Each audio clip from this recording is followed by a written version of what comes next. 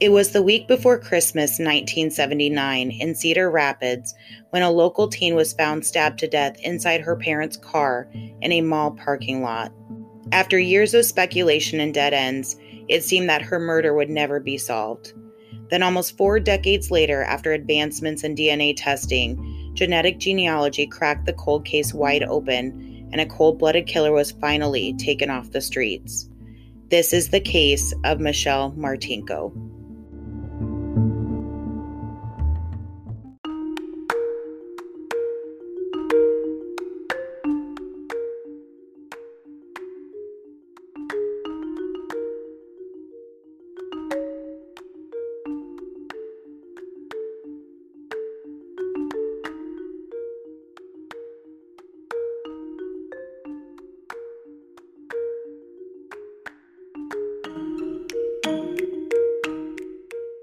On December 19, 1979, Michelle attended and performed with the Kennedy School Choir at the Sheraton Inn in Cedar Rapids for a holiday banquet. Around 7 p.m. when the show was over, Michelle decided to go to the new Westdale Mall, which had just opened a couple of months earlier on October 4th. The mall at the time of its opening had over 100 stores and was a new hangout for the local teenagers and also a great place for an after-school job. Michelle's mother had put a fur coat on layaway for Michelle intended to be a Christmas gift. So Janet gave Michelle the money for the coat, which was about $180, and told her to go look at it, try it on, and make sure she liked it before buying it. Michelle had asked her friend and Twirling Squad teammate to tag along with her, but her friend had said no. So Michelle headed to the mall by herself, wearing a black jersey dress, a black scarf, black tights, heels, and a waist-length white and brown rabbit fur jacket. She arrived at the Westdale Mall around 7:30 p.m., and from there she walked around, chatted with fellow classmates, and ate in the food court with a friend. At about 8:45 p.m., Michelle called her mom from a payphone at the mall and told her she couldn't find the store to try on the coat. After getting directions from her mom, Michelle hung up and proceeded to go about her shopping. Apparently, Michelle had made it to the correct store, tried on the coat, but didn't like it, so she decided not to buy it. On her way out of the mall, Michelle had stopped to talk to Kurt Thomas. He was a classmate that was working that night at a men's clothing store. Kurt went on a break to talk with Michelle. They proceeded to chat until about 9:30, and while they were talking, Kurt had been walking her to the mall exit. He waved goodbye, she turned around, smiled, and waved back as she exited the mall into the parking lot. The mall had closed at 10 p.m., so when Michelle didn't return home by 11, her parents began to worry, and her father started driving around town looking for her, but without success. Finally, at around 2 a.m., the Martinkos called the police to report their daughter missing.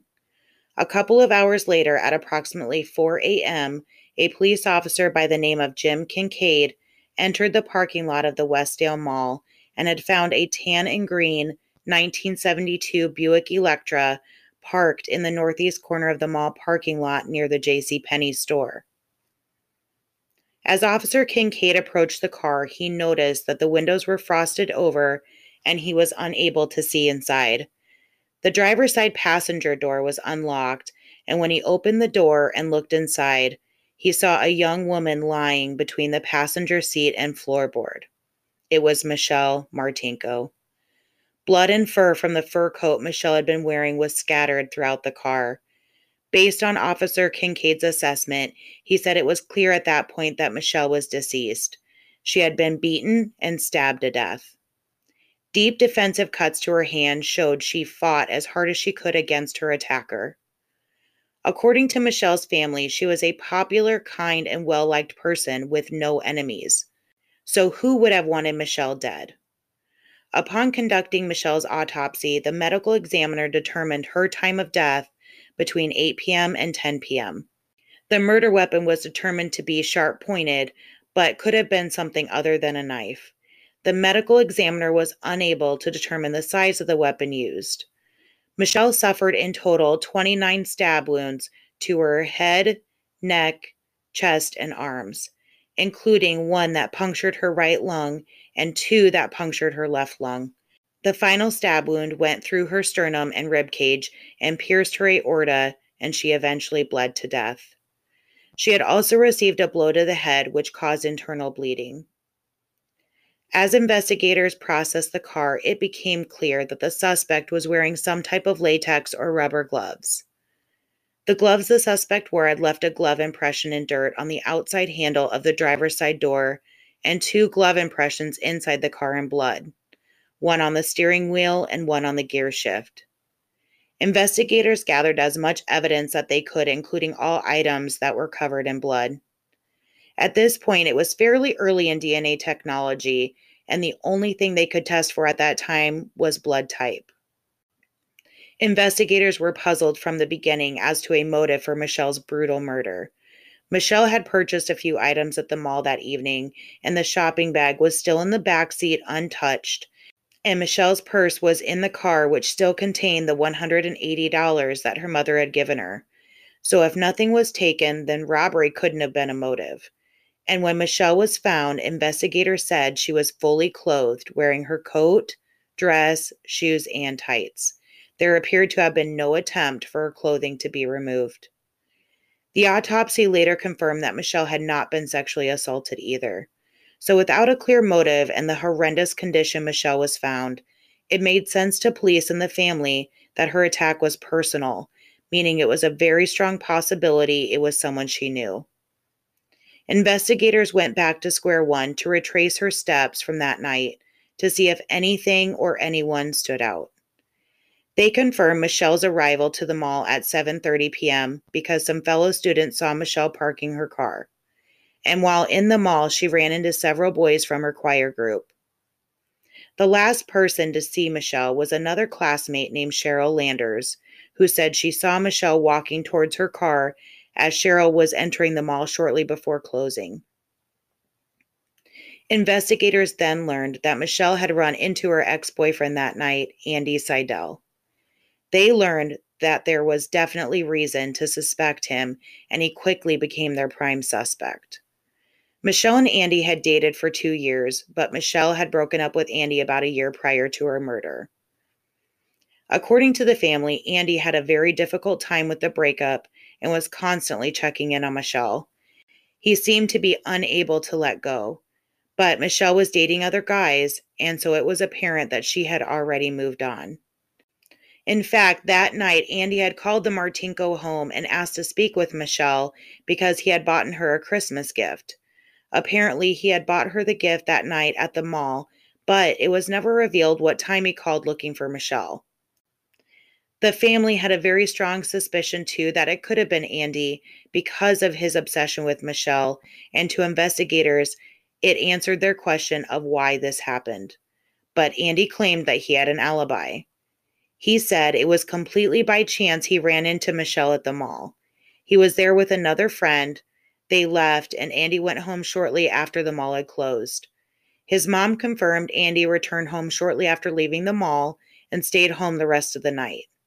So we know that Andy ran into Michelle at the mall and that he supposedly had purchased her Christmas gift while he was there and then went home just after 10 p.m. It doesn't seem plausible that he would call Michelle to tell her he bought her a Christmas gift before he bought it. So if he called her after he returned home from the mall, then it would have been after 10 p.m., which based on the autopsy, Michelle was already killed by then. So either he made that call on purpose to cover his tracks and make it appear he didn't know anything, or he was completely innocent and had no idea what happened to Michelle. Investigators believed his alibi wasn't as airtight as he wanted it to be, and they couldn't rule him out as a suspect. Police then looked at the guy Michelle had been talking to shortly before leaving the mall, her classmate Kurt Thomas. Kurt Thomas claimed he was taken in and questioned about Michelle's murder before he even knew she had been killed. It was assumed the suspect police were looking for was a male, so they questioned every male in Michelle's life, but without the ability to rule many out and without the evidence pointing to any particular person, they were constantly left with more questions than answers. Within the first week of the investigation, 200 tips had come in, but the one that seemed the most promising at the time was that a couple of witnesses had described a man who was wandering the mall parking lot around the same time frame of Michelle's murder, and his presence and behavior made people feel uncomfortable. They described him as being a white man in his late teens or early 20s, around 6 feet tall and weighing between 165 and 175 pounds. He also had brown eyes and curly brown hair. The witnesses worked with a sketch artist, and a composite sketch of him was released on June 19th of 1980. It was never made clear if the sketch generated any new tips, but the sketch didn't lead to any new persons of interest or arrests. As time went by, horrible theories started to develop around Michelle's murder, including theories of drug rings and even prostitution. Michelle's heartbroken mother, for years after her daughter's death, was even subjected to cruel prank phone calls of people calling her and saying, "Mother, it's Michelle," and laughing. And that is where the case sat and eventually went cold. During Christmas time, which should be a joyous time, Michelle's family spent every year holding candlelight vigils in her memory, praying for a day that they would have answers on what happened to such a loving and innocent person.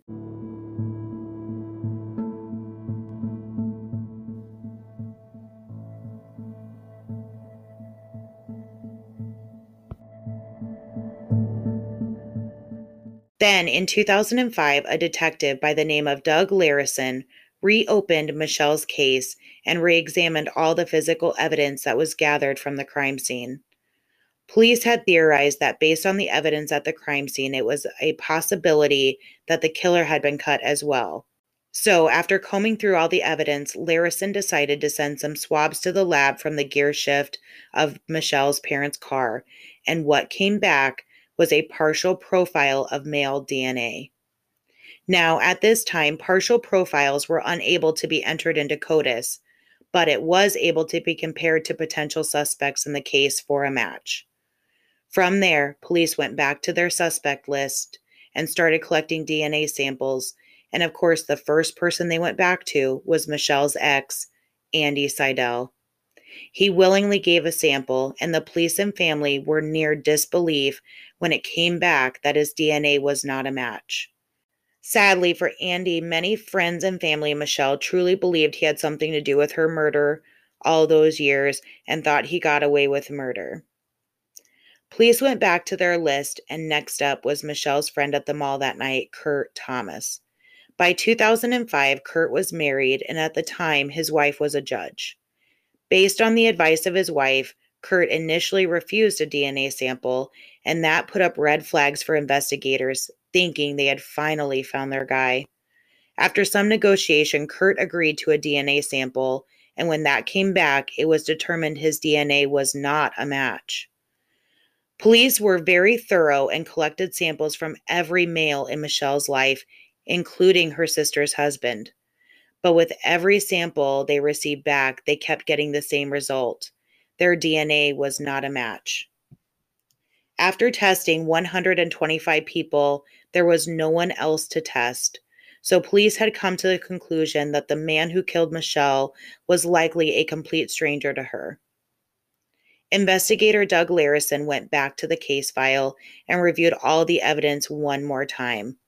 And the answer was right there in front of them, and had been for 26 years.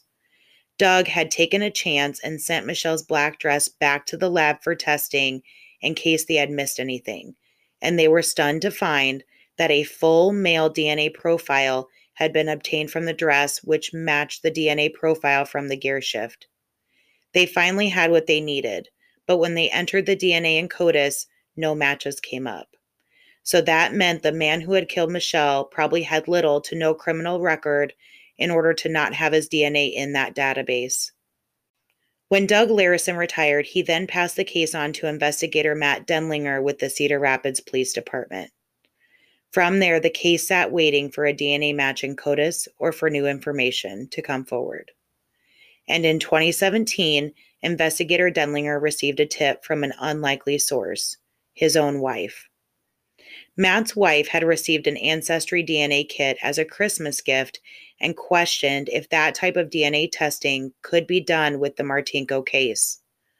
From there, Denlinger got to work and contacted Parabon Nanolabs in Virginia. This relatively new genetic tool known as phenotyping gave the ability to compile characteristics and a facial reconstruction of the killer based on his DNA, and in 2017 they released 3 picture profiles with different hairstyles to the public. From there, hundreds of tips came in, but their suspect pool increased by so many, it seemed impossible to narrow down. Then, in the spring of 2018, the world received shocking news that the Golden State Killer had finally been captured by means of genetic genealogy. Denlinger then submitted the DNA profile of their suspect for testing, and it was entered into a public genealogy database. Denlinger was shocked to find that their suspect DNA had a familial match to a woman by the name of Brandy Jennings living in Washington State. Brandy had submitted a DNA sample through a genealogy website to learn more about her family's heritage and had never imagined her DNA could help in solving a cold case. Based on the analysis of the DNA, genealogy experts determined Brandy was a second cousin once removed, and from there a family tree began. After extensive work, Denlinger's suspect pool was narrowed down to 3 brothers. All still alive, and all had lived in Iowa at the time of Michelle's murder, and they were all still living in Iowa. Jerry Burns, Donald Burns, and Kenneth Burns. 2 of the brothers were living in Manchester, Iowa, and 1 was living in Davenport. Denlinger was surprised to find that all 3 men were entrepreneurs and owned their own businesses. They didn't seem to have any criminal records, and most importantly, they didn't have any connections to Michelle Martinko. Investigators decided to start with who they felt was most likely their suspect, so they made their way to Manchester, Iowa, which is a town of about 5,000 people and only 45 minutes from Cedar Rapids, which is where all 3 brothers grew up. They located a straw that Kenneth had been drinking out of while eating lunch at a golf club. When they received the results back, it was determined that the DNA wasn't a match. So next, investigators headed to Davenport, where they located the second brother, Donald. Investigators collected a glass and toothbrush that was discarded in a garbage can outside of his residence. When the lab results came back, it was determined that Donald wasn't a match either. This left one last suspect, so investigators headed back to Manchester to locate the last of the 3 brothers, Jerry Burns. On October 29th of 2018, a straw was collected that Jerry had left behind at the Pizza Ranch in Manchester, and after almost 4 decades, it was music to law enforcement's ears. The sample was a match, with a 1 in 100 billion chance of being anybody else's DNA other than Jerry's, and he was 25 years old in December of 1979. Jerry co-owned a powder coating business with his son called Advanced Coating Concepts, and he was married with 3 kids. Investigators decided to wait to talk to Jerry, and on December 19th of 2018, exactly 39 years to the day after Michelle's murder, Matt Denlinger, J.D. Smith, and County Prosecutor Maybanks headed to Manchester to confront Jerry Lynn Burns. Denlinger had been wearing a hidden camera while questioning Jerry that day, and during the interview, Jerry was asked to provide a DNA sample. When he refused, Denlinger presented him with a warrant for his DNA. After providing the sample, Jerry was told by Matt Denlinger that they weren't just there on a hunch, and they already knew the DNA was going to come back as a match. They wanted a confession, but Jerry never gave them one. He repeated several times that he wasn't there that night and to test the DNA. Jerry Burns was arrested and taken into custody after the conclusion of the interview. During the trial, Burns's attorney was never able to provide an alibi for his whereabouts at the time of the murder and tried to build a defense around the fact that the blood found on Michelle's dress and gear shift of the car could have been transfer DNA. One of the hardest obstacles for the prosecution was the fact that they had absolutely no motive to present to the jury, but they felt that their DNA evidence was strong. During the investigation, the state found evidence of incriminating internet searches on Jerry's computer, which showed regularly visited websites of blonde women being raped, stabbed, and strangled, and depicted sexual intercourse with murder victims, but the defense was able to keep the evidence from being presented during their trial. Investigators theorized that Burns got a sense of personal pleasure from killing Michelle, and it could have been possible that his goal was to sexually assault her, but she had fought so hard that he wasn't able to follow through with his plan. Police believe that Jerry was watching Michelle as she walked to her car alone, and after putting her shopping bag in the back seat, he watched her climb into the driver's seat. That's when Jerry ambushed her and forced his way into the car. He likely hit her in the head to attempt to knock her unconscious, but he was unsuccessful, and from there started to stab her. During the struggle, Michelle fought Jerry so hard that he likely cut himself in the process, and after stabbing her 29 times, he left her in the parking lot where she bled to death from a final stab wound to her chest. In a documentary interview with Jerry Burns' attorney, he described Jerry as a characteristic small-town Iowa businessman who was the spitting image of a true Hawkeye, which certainly portrays what the locals in Manchester thought of him, but is scary to think that someone who can do something so heinous was seen as an average family man and an upstanding citizen. During the closing argument by Prosecutor Maybanks, he said, quote, "On December 19, 1979, the world was Michelle Martinko's for the taking. Instead, she was taken from the world." The jury deliberated for 3 hours and came back with a verdict of guilty of first-degree murder. Later that year, per Iowa law for the charge, Jerry Lynn Burns was sentenced to life in prison without the possibility of parole and is currently serving his time at Anamosa State Penitentiary. He is currently appealing his conviction and has since hired a post-conviction lawyer by the name of Kathleen Zellner, the same attorney who represented Stephen Avery from the well-known Netflix documentary Making a Murderer. Both of Michelle's parents died in the 1990s and were unable to see the day that the monster that took their daughter away from them was put behind bars to face the devastation and agony that he had caused. Michelle was described as a person who was outgoing, loved life, kind, friendly to everyone, and absolutely beautiful. She had plans to go to college and major in design and had so much to offer the world.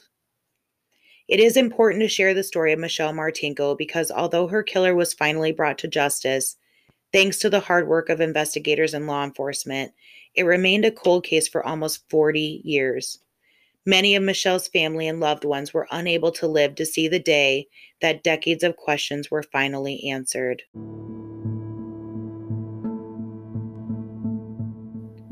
During the initial questioning of Jerry Burns, he admitted to knowing about the murder of Michelle Martinko, but then later in police custody, during a police interrogation, he claimed he had never heard of her murder, and instead, he brought up a well-known cold case of a missing anchor woman from Mason City, Iowa, Jody Husentruit, who went missing in 1995. This made police question if Jerry Burns could have been responsible for any other unsolved crimes in the state of Iowa. Police investigations have been conducted, and as of today, there is no evidence linking Jerry Burns to the disappearance of Jody Husentruit. But could there be another Iowa cold case still unsolved that may be linked to Jerry Burns? One a little closer to home, maybe? To find out, make sure to tune in on Thursday for the weekly episode. Thank you for listening to this bonus episode of Secrets in the Cornfield. Secrets in the Cornfield is an Anchor original. Sources for this episode can be found in the episode description. You can find Secrets in the Cornfield, Iowa's Unsolved on Spotify or wherever you get your podcasts.